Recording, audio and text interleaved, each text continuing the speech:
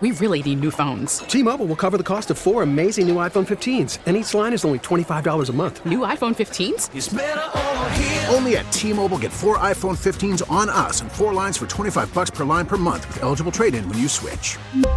Minimum of 4 lines for $25 per line per month with autopay discount using debit or bank account. $5 more per line without autopay, plus taxes and fees. Phone fee at 24 monthly bill credits for well-qualified customers. Contact us before canceling account to continue bill credits or credit stop and balance on required finance agreement due. $35 per line connection charge applies. See T-Mobile.com.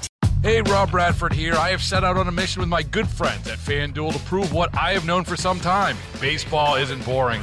Now I have a daily podcast to prove it with some of the most notable people in the baseball world, screaming baseball isn't boring from the mountaintops, or at least agreeing to come on our show. Players, managers, GMs, and yes, even the commissioner of baseball, Rob Manfred. It has been a constant wave of baseball's most powerful voices. So join the revolution. Subscribe and soak in Baseball Isn't Boring. Listen on your Odyssey app or wherever you get your podcast. You'll be glad you did. Well, good morning. It is Hardline here on News Radio 930 WBEN. Good to be with you on a Sunday morning. A beautiful day outside. A beautiful day it is going to be. But let's get our Sunday morning programming started here on Hardline. Our guests today include Assemblyman Angelo Morinello, Erie County Democrat Chair Jeremy Zellner. We have Niagara Falls Superintendent Mark Laurie, and Miles Carter will be our first of hopefully many sheriff candidates that we'll have Miles Carter today at 11:30, and then hopefully more next week. The invites are out there. But we are starting with Assemblymember Angelo Morinello this morning. Angelo, good morning. Good morning. How are you? Well, I'm doing all right. Lots going on in the Assembly. Lots going on when it comes to the state of New York and COVID. I want to ask you, because I've seen this happen in other states, and I think I know the answer when it comes to New York State. But is there any push in Albany to get rid of the $300 unemployment insurance? There has been no discussions formally. Informally, there have been some discussions in the halls regarding the fact that there is employment available. Starting salaries have been increased, yet because of individuals getting used to just receiving a check, if it were to come, my position would be this. If you're able to go back to work, there's no prohibition, and you refuse, you should not be entitled. But any businesses and any employees who cannot go back to work because of either restrictions or the businesses themselves had to close, that they should still be entitled. So I don't think we can do one rule fits all. I think we now need to get a little more specific and help those that have no ability to go back to work. Speaking of those restrictions, the New York Times has a map, and it shows states that have, lifted their restrictions. And I think that's kind of misleading when they show New York as a state that's lifted their restrictions, because people don't know, but there are still COVID-19 restrictions on the books that are in the hands of the governor, correct? Absolutely. And he still has the ability to issue guidance and limitations and restrictions. He is moving towards, and it just seems that every time there's a lawsuit or a planned a press conference dealing with one of the issues, it changes the night before a decision is made. So I think we're moving in that direction. But I think when people saw the one bill that passed that allegedly claimed to take away his powers, it was a misnomer. And had individuals read the entire bill, they would have realized sunset provisions were removed. There were a couple guidelines put in. However, we don't know if they were ever followed, meaning that the leaders of the Assembly and the Senate had to be notified. Speaking of those, of those restrictions, the one restriction that has been removed is masks at schools. That will be lifted tomorrow, but it is still a district-by-district decision, correct? The state is giving the authority to allow districts to make that decision, but I feel that most districts will remove that restriction because, like in Niagara Falls, a number of the schools are not air conditioned. The temperatures are going to rise. Fortunately, we've started our summer season, and it becomes difficult for these to breathe. I mean, whether it's children, adults, older adults, and as long as, first of all, the statistics do not seem to support that there is an outbreak in young students. Number two, it seems that those that have the vaccines, both doses, if you needed to, or the Johnson & Johnson for one, that they should not really have to wear the masks if there's a medical problem. Now, I would not want someone to encounter someone without a mask and have an altercation, but I think we need to just go to guidance and people's feelings and respect for others. Now, also going on in the Assembly right now, I believe, are two investigations into the governor. I know you probably can't shed too much light on that, but can you tell us where we are in those investigations? I have no idea. The judiciary is sworn to secrecy, and ethically no one can reveal anything, and the Attorney General's is in the silent stage. So at this point, it's very difficult to assess where each of them may be going, not because of avoidance, just because of the security needed when you are doing an investigation, and the facts have not become public yet. Is there anything the minority party in the Assembly can do? I this is probably going to sound weird the way I'm wording it, but is there anything in the minority party can do to either speed up the investigation or at least have a more transparent investigation? We have been asking for that. We can make requests as the minority party, but there is no authority unless the entire legislature acts to do anything other than what is occurring at this time. All right, Assemblyman, I got one more question for you, then I'll let you get out. I really appreciate you joining me on this Sunday morning. There's kind of been chatter online, and that I probably shouldn't be taking into too much account, but have there been any gun control developments in Albany? Has there been any bill to either strengthen gun control? Because I see talk about it on social media. Again, probably not where I should be getting my news, but is there any truth to that? There are two bills passed the Senate on Thursday, and I woke up this morning to my codes agenda for tomorrow, and there are two bills on the agenda which affect guns, but bottom line is it seems like there's end runs around the Second Amendment. The two bills are, the first one is 7926. It's a Rosenthal bill, and it's mandating micro-stamping technology on all guns that can micro-stamp on the shell what the serial number of the gun was so they can trace it back. There is no technology available that can handle this, but on the other, and I think it would be effective in 2023, but it's just another impediment that does not have the ability to function at this time. That bill's been around for a while, and it hasn't passed. However, because of the makeup of the majority in both houses and the governor of being the same party, there's a chance it'll go through. The second bill is 676213, a Fahey bill. And basically what this does is it declares selling guns a public nuisance, and it puts on the onerous on legitimate gun dealers and legitimate gun manufacturers, which they're all regulated, that they have to take extra precautions that after it's sold, it doesn't fall into the wrong hands.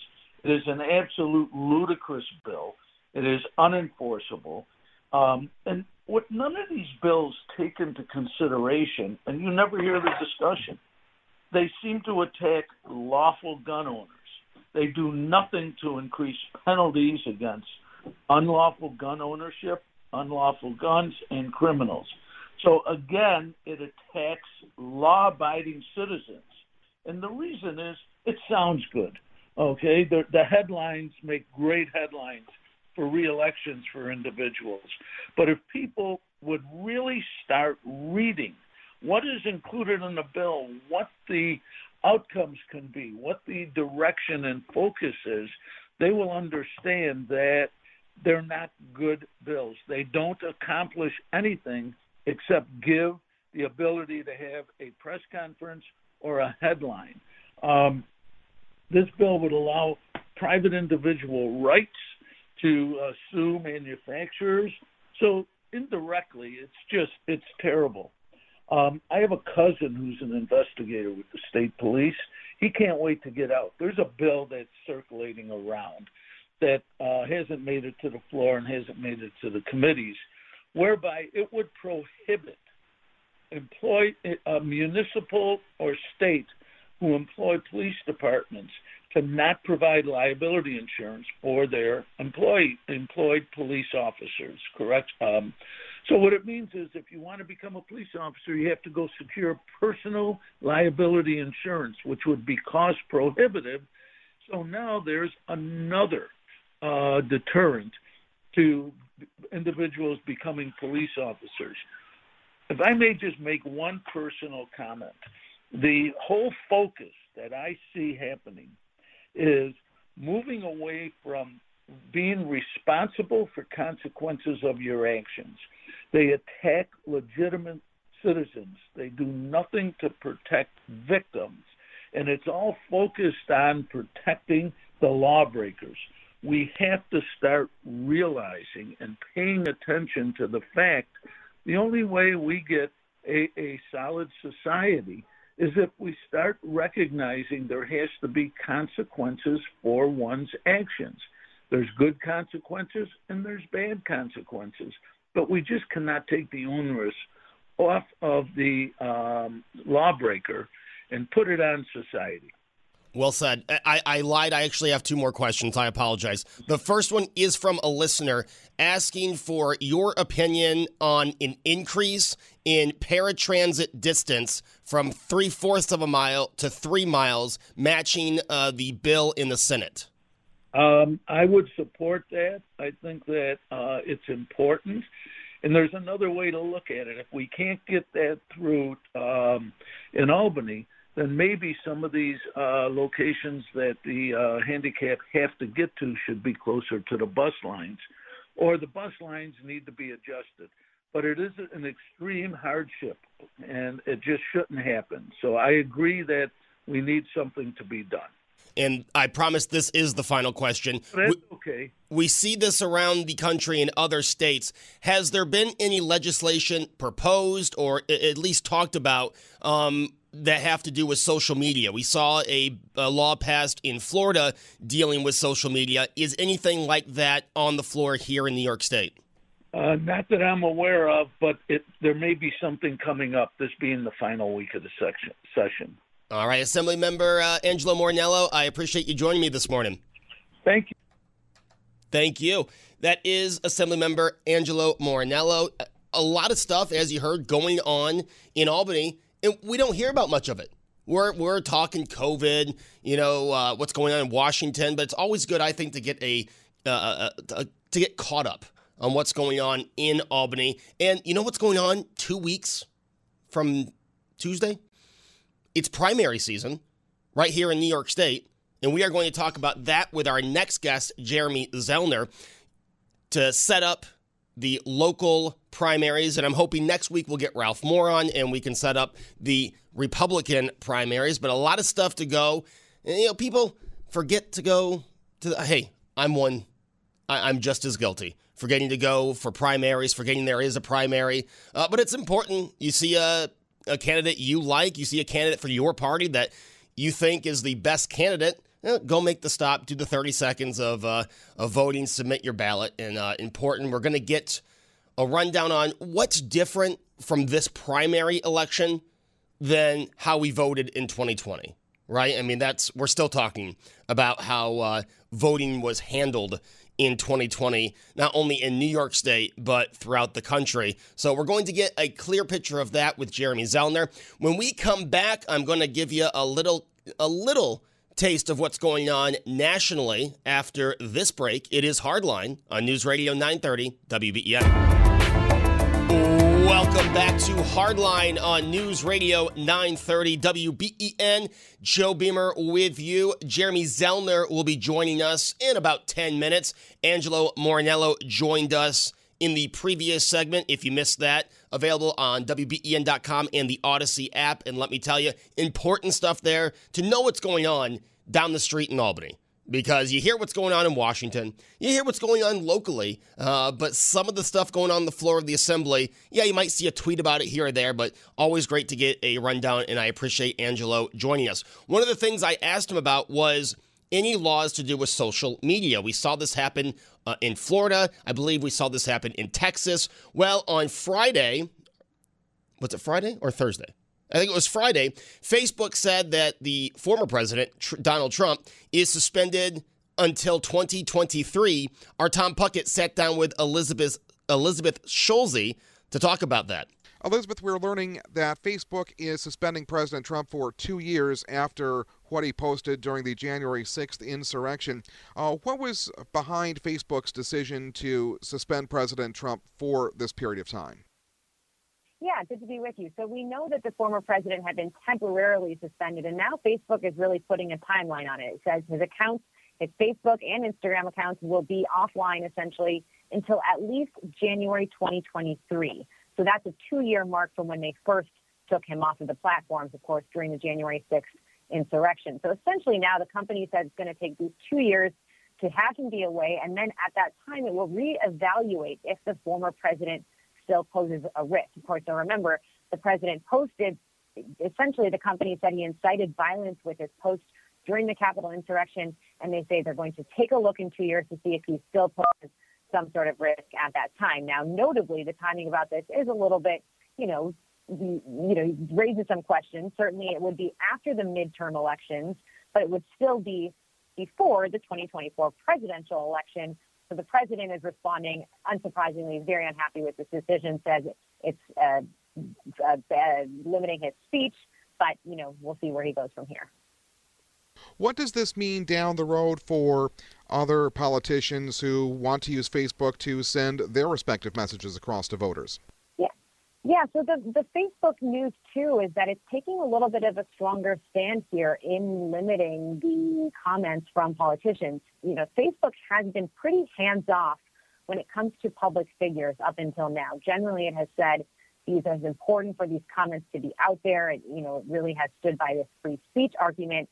And now it appears to be taking a little bit more of a hands-on approach when it comes to regulating and trying to monitor the comments that are made. So it's possible that if other, politicians made comments that Facebook could determine are inciting violence or perhaps even making claims that are false, claims about the election that are rigged, they might take steps to then remove those people from the platform. Obviously, this is a huge task for Facebook to try to monitor those types of comments, and we've already seen in the past it has struggled to really moderate in an efficient way. Elizabeth, what concerns have you heard that Facebook may do this selectively, being biased toward one side of the aisle or the other? Always a concern. And, ultimately, when you have people making these decisions, when you have these content moderators, essentially deciding if something goes with the policy or doesn't, there's a risk that it could skew one way or the other. One of the things that Facebook set up in order to try to avoid any sort of conflict or impression that they were skewing one way or the other was this independent advisory board, this oversight board, which was supposed to act as sort of this Supreme Court for Facebook, that it would make these decisions on content moderation that were tricky to make, and that it would then tell Facebook what to do. And that was a panel of independent experts, journalists, lawyers, kind of a whole range of people making those choices.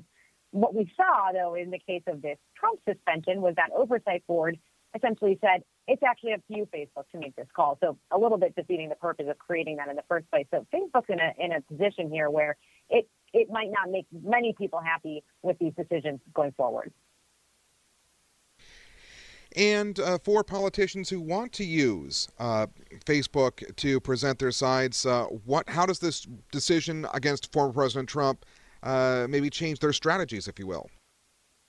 Yeah, for now, unless there's been something that's flagged, unless someone has posted something that has been, already removed, there's no blanket sort of regulation from here on saying you cannot post this on Facebook if you are a politician. But the message really is that they will be taking a closer look. And whether that is in claims that could be determined as false, as determined by their fact checkers, or whether it could be something more serious like inciting violence, that would really be up to Facebook to determine.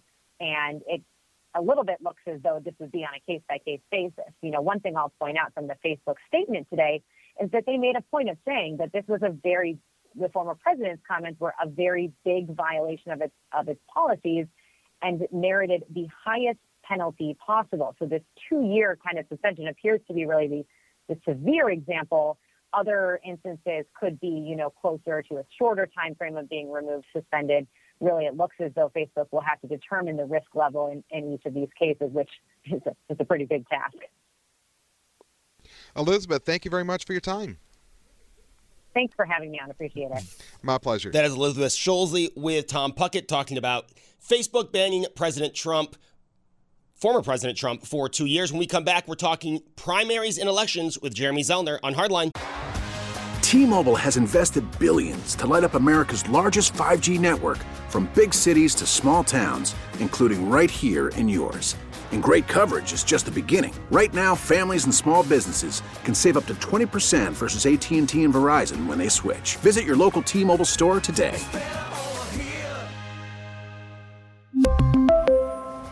Plan savings with 3 lines of T-Mobile Essentials versus comparable available plans. Plan features and taxes and fees may vary. After the end of a good fight, you deserve an ice-cold reward. Modelo is the mark of a fighter. You've earned this rich golden lager with a crisp, refreshing taste. Because you know, the bigger the fight, the better the reward. You put in the hours, the energy, the tough labor. You are a fighter, and Modelo is your reward. Modelo, the mark of a fighter. Drink responsibly. Beer imported by Crown Imports, Chicago, Illinois. Well, welcome back. It is Hardline here on News Radio 930. WBEN, Joe Beamer with you till noon today when Meet the Press takes over. And joining us for this segment is Erie County Democratic Chairman Jeremy Zellner, also Commissioner on the Erie County Board of Elections. Jeremy, good morning. And Jeremy, coming up, I believe in 2 weeks, we have the primary season starting. What's that going to look like this year? When does voting start? And how will it be different from the elections in 2020? And what will be remaining from the elections during the time of COVID in 2020? Well, good morning, Joe. Thanks for having me. Well, we begin early voting on Saturday here in Erie County from the 12th through the 20th. Our polls are open noon to 6 on the weekends and noon to 9 on the weekdays. So that's all uniform from our past elections. We have 37 sites across the county where voters can vote at any one of those sites during early voting. And then election primary day will be June 22nd. Polls open 6 a.m. to 9 p.m. that day. Some of the things that are still the same as last year is we do have no excuse absentee balloting. So if voters would like to vote by paper and request an absentee, they can go to our website, elections.erie.gov, go to our portal and request the absentee, and they'll get it mailed to them right away. They can submit it and send it back. We're not seeing a whole lot of those this year. It's not a huge request for absentees. But other than that, our inspectors will have masks on. We're asking everyone to use common sense and be safe. And last year was one of the biggest elections we've ever had. And, vast majority, I'd say 99% of the people that showed up at the polls used common sense, were safe, wanted to get there, vote, and get out. And it went very well. So we're expecting the same this year. And what are the big primaries? I mean, I guess they're all big if you're the one running in them. What are the big primaries you're watching this year? Well, there's a sheriff primary on the Democratic side. Our endorsed candidate is Brian Gould, and then you've got the Republican sheriff's primary as well. You've got a Republican race going on that side. So you've got a couple of big county-wide primary races that'll be taking place across the county. Obviously, in the city of Buffalo, Mayor Brown is running for re-election, and he has a primary. And then we've got a city court primary with Judge Dabney, Rebecca Town, and Judge Ray as well. And then a couple of the towns in Hamburg, there's a Democratic primary with Randy Hoke for supervisor, Meg Comerford, and Carly Story, and also Ed Hughes running for highway superintendent. But that's really, in Evans, you also have a race for in primary day as well on the Democratic side. That's really the only primaries other than the smaller parties. And by the way, Brian Gould will be joining us next Sunday at 10:06. As you heard, he is the endorsed candidate for sheriff on the Democrat side. Jeremy, how do those endorsements work when a party endorses a candidate but still has a primary? What is the meaning of that? Well, anyone has the right to challenge in a primary. That's the way our system's set up. And so let me start by saying it's been a very difficult year for everyone, and including political parties. We were not able to gather. We were not able to meet in person, but we held an extensive interview process, probably the most extensive we've ever held for sheriff this year. We interviewed 5 candidates over 6 hours. We had them fill out huge paperwork to apply. And so that went on for almost nearly a month, and our challenger abruptly dropped out of the race and quit the race, and then, got back in the race during the petition process, and here we are. We've got a primary in a couple weeks here. And now looking down the road, obviously we have the primaries now, but looking down the road to the November elections, I'm not sure what's been decided, what's not, but will anything from 2020 still be hanging around in November of 2021 when it comes to those absentee ballots and in voting? Well, we will most likely have no excuse absentee ballots as well again, and we're actually voting on that as a state referendum this year. Headed into COVID, the state was on track to have no excuse absentee balloting anyway for us to vote on it. It passed the legislature. The governor signed it. So we're going to have that moving forward one way or another. And it's an efficient system. Commissioner Moore and I have been able to really be at the cutting edge of a lot of this reform. We're only one of 2 counties upstate that have a portal for people to go and easily apply online. So we're really proud of the things we've been able to do with that. The early voting, they're passing a number of early voting laws, and many of them won't have an impact on us because we have such an expansive early voting program here in Erie County already. We want to hold that in place and continue allowing that. Looking around the country, I want to know your thoughts on election laws that have been passed in Georgia and in Texas, and do you think this is something that needs to be addressed on the federal level? I do. Anytime you try to discourage voting, it's a problem. We've had a number of election laws passed over the last few years here in New York State that have really expanded the ability for people to come out and vote, and that's terrific. But anytime you try to stop someone from voting or make it hard for someone to vote, I think that's a problem that does have to be addressed for sure. I mean, it cuts right into the fabric of our democracy here.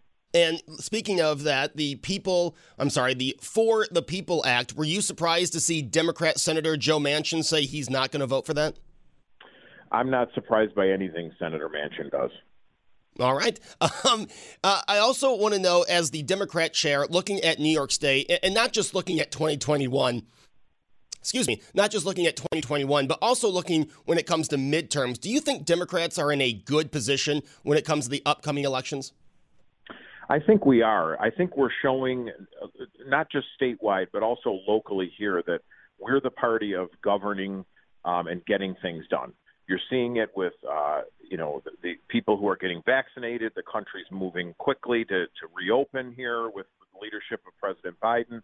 But you're seeing it locally with our county executive, who did a really terrific job of keeping our community safe during COVID.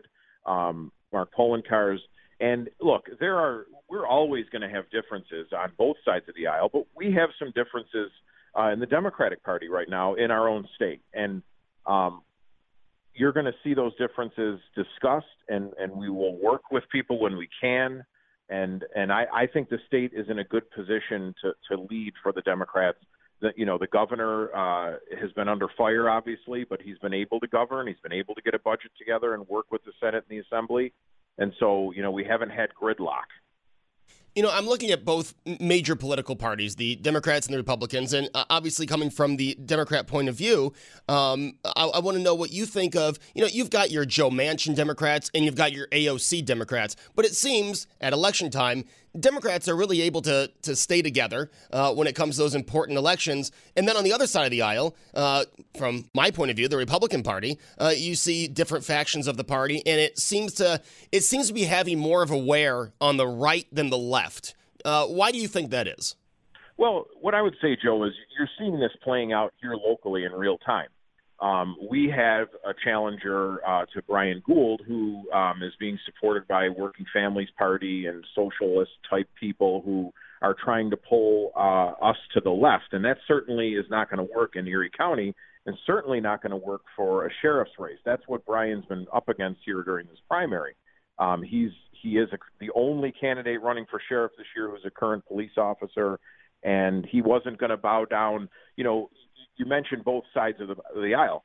The Republicans running for sheriff are debating on who loves Donald Trump more and who's going to not support the SAFE Act. We can't pick and choose the laws that we're going to defend as the sheriff and uphold as the sheriff. Brian Gould is going to enforce all the laws that are on the books, including any low-level drug offenses, which, by the way, the sheriff does not enforce anyway, but he was asked to not enforce that stuff from, I would say left-type people. And that's okay, but he's refused to kowtow to that as a sheriff. And that's, I think, the difference between him and our opponents in this primary and him and the opponents coming up in November, is that this is not about politics. This sheriff's department has been a black eye on this community for a long time. People are losing their lives. It's costing taxpayers millions of dollars, and it's time for a professional who isn't going to play politics. Do you think the sheriff, I know this is out of anyone's control, but do you think the sheriff's department, not just here in Erie County, but, across the country where it's an elected position, is getting too political, especially in such divided times? Maybe we should have a different way of selecting the sheriff? Well, no, I think they have been too political, but it doesn't need to be that way. You are running to uphold an oath. And both Republican candidates have already said they're going to break their oath on day one and not enforce certain laws. That's not acceptable, and I think the voters are going to see through that in the fall. I know that this primary season they'll make their voice heard in a few weeks, but I have faith in our voters here in Erie County and across the country to make the right choice and to see this. Now, Tim Howard has been elected and reelected in this county, so that's a questionable thing. But I think if you're running for office, you should be at minimum be able to uphold your oath. All right, last question I have to ask. When it comes to the comptroller race, there is no primary there, right? That one's pretty much set. Kevin Hardwick versus Lynn Dixon? Right. And that'll be in November? That'll be in November. We've endorsed Kevin Hardwick, who's, as everyone on this station knows, is kind of a independent, middle-of-the-road type of guy. In fact, I ran against him for office. So he's been on both sides, and I think that's exactly what makes him take the politics out of it and be able to do the job. And so we're excited to support him in November. Yeah, hey, if there was no Kevin Hardwick, there wouldn't be this show right now. Right. Jeremy, I appreciate you taking time out of your Sunday. Thanks, Joe. Take care. Thank you. That's Erie County Democrat Chairman Jeremy Zellner joining me. And as he mentioned, Brian Gould, he is the endorsed sheriff's candidate for the Democrats. There is still the primary, and he will be running against Miles Carter, who is joining us at 11:30. A quick personal note, Miles Carter went to high school and college with me. So this will be the first time I think I've talked to him since college, both going to Amherst and Medaille. And then next week at 10:06, Brian Gould will join us here on Hardline. I'm hoping with the other candidates for sheriff. There has been an invite sent out to all of the candidates. That was kind of the plan, to have two shows where we had half and half of the sheriff candidates, but did not work out that way. So we're having Miles at 11:30, and hopefully we will get a word back from the other candidates, and we'll be able to talk with them next week. But that is the election that is getting all of the eyes and ears on it, the sheriff's election. You're starting to see all the ads right here on WBEN. I believe we're playing ads for a lot going into this primary season, and I think that's the one you're going to see get the attention on primary night here in Erie County. Erie County will have a new sheriff. As you know, the Tim Howard is not running, so Erie County will have a new sheriff. It's just what party will that sheriff be from, and of what many selections. You have 6 people running when it comes to the primaries, 3 in each party. So it'll be, it's been a very contested primary season, and we'll see what happens on primary night and then moving on. And when it comes to election laws, I mean, hey, if you listen to me during the week, you know my opinion when it comes to elections, and this is not the show for that. I will maybe have that discussion tomorrow on BMAS and Beamer. But when you see the talk of election laws around the country, you have the Democrat Party federally trying to make a federal mandate, and Joe Manchin saying he's not going to vote for the People Act. And let me tell you, that got Joe Manchin trending on Twitter today. But again, Joe Manchin being more of a center-left Democrat, I would say, also from a red state. And I think people need to remember that when they see what Joe Manchin is voting for, what he was when Donald Trump was president, he was clapping for when the rest of the party was sitting down, and he was getting the evil eyes from Senator Schumer. But I think you have to remember, he's from West Virginia, he's from a red state, and he is a center of the aisle Democrat. You know, I mean, there's a lot of things he votes for that could be Republican. And, you know, there was a time when you had both political parties that had more moderates than people to the left or the right when it came to the parties. But it doesn't seem like that is the case here in 2021. You have very few moderate center Republicans and Democrats, and you have many that are going to the further ends of the party, left and right. That is my commentary on what's going on. But again, we'll see what happens. You saw what happened in Georgia. And someone texted during Jeremy's interview about how it seems that our laws when it comes to early voting in the hours of our polling places actually sound more restrictive compared to Georgia, that Georgia passed the new voting laws and they moved the All-Star game. They moved the MLB All-Star game, which now Major League Baseball is getting sued for, by the way, but moved the All-Star game to Colorado. And now you see many people are looking at other states and going, well, compared to this state and this state, Georgia isn't restrictive at all. You know, they're just asking for this, this, and this. And again, I don't want to sit here and do commentary on a show called Hardline. This is supposed to be of all opinions. But, you know, I had to show my ID to get my vaccine from the county of Erie, from Erie County, yet we don't have to show our ID to vote. I don't really understand that, but hey, that's a different show for a different time. I appreciate Jeremy Zellner, always willing to come on Hardline. He's one of our regular guests, and I appreciate that. When we come back, we're talking to Mark Laurie about schools starting tomorrow, according to the state, not having to wear masks. Now, depending on your district, you might be listening and saying, Joe, what are you talking about? But according to the state, it is up to the districts. And let me tell you, sitting in this studio right now, as hot as it is, I cannot imagine having a mask on for more than 30 seconds. So we're going to talk to Mark Laurie about what's going on in schools, how they have come back to this sense of normalcy, and what the no masks, the easing of the mask mandate, probably a better way to put it, means for getting back to school. It's Joe Beamer. It's Hardline. We're back after this on WBEN. T-Mobile has invested billions to light up America's largest 5G network, from big cities to small towns, including right here in yours. And great coverage is just the beginning. Right now, families and small businesses can save up to 20% versus AT&T and Verizon when they switch. Visit your local T-Mobile store today.